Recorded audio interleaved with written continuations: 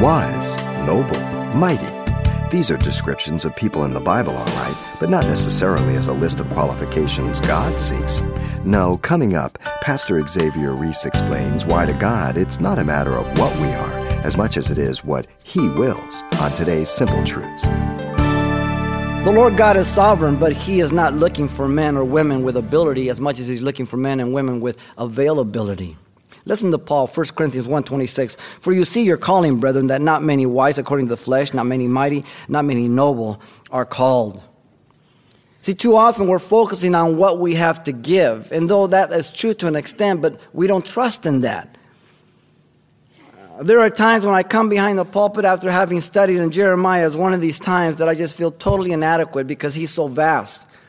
It's like looking at the Pacific Ocean and somebody says, okay, I want you to just get all this water out. And I'm going, okay.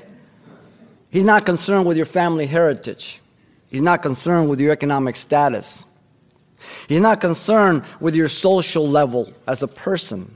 What he's concerned is, are you going to depend on Him? Are you following Him? The prophets used to reveal and record the inspired Word of God were not infallible or inerrant when they were not being inspired. So while God's Spirit was upon them, they were inerrant and infallible, speaking to reveal. But after that, they were normal people like you and I. See, I look at the apostles of Jesus Christ, I see them like you and I see them going down the path to Galilee, and I see Peter tripping John, and I see they got kind of jumping. I see them just like us, okay? During the late 60s, the hippie movement was taking the country by a storm. And the enemy, through drugs and free love and everything else, just tore this country apart, among many other things. And God in His grace turned that around and called a man to take a chance on the waywardness of the nation. And he responded. His name was Chuck Smith. It turned into the Jesus movement. Many of us come out of that. And God called a man to herald, to proclaim, and the people listened. And turned it into one of the greatest revivals in the history of the church. The only way men are effective is if God calls and anoints them. No man can appoint himself to the work of God. The Lord appointed the 12. The Lord appointed 70. And the Lord appointed Paul and many, many others. It has to be God.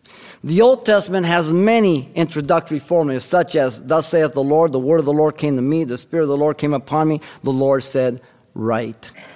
Equally in the New Testament, you have same kind of formulas, introductory, that say, it is written, the Scripture says. He says also in Hosea, Isaiah cries out, Moses says, the oracles of God. And these things all preface that it is God as the origin, not an individual. You've been listening to Simple Truths with Pastor Xavier Reese, a daily devotional of the enriching and precious truths found in God's Word. And we're pleased to say that many of the studies you hear on Simple Truths are available on cassette or CD. Simply give us a call at 800-651-8352 for information on how to receive a copy. Again, that's 800-651-8352. Or log on to our website for announcements and details about other ministries at Calvary Chapel, Pasadena.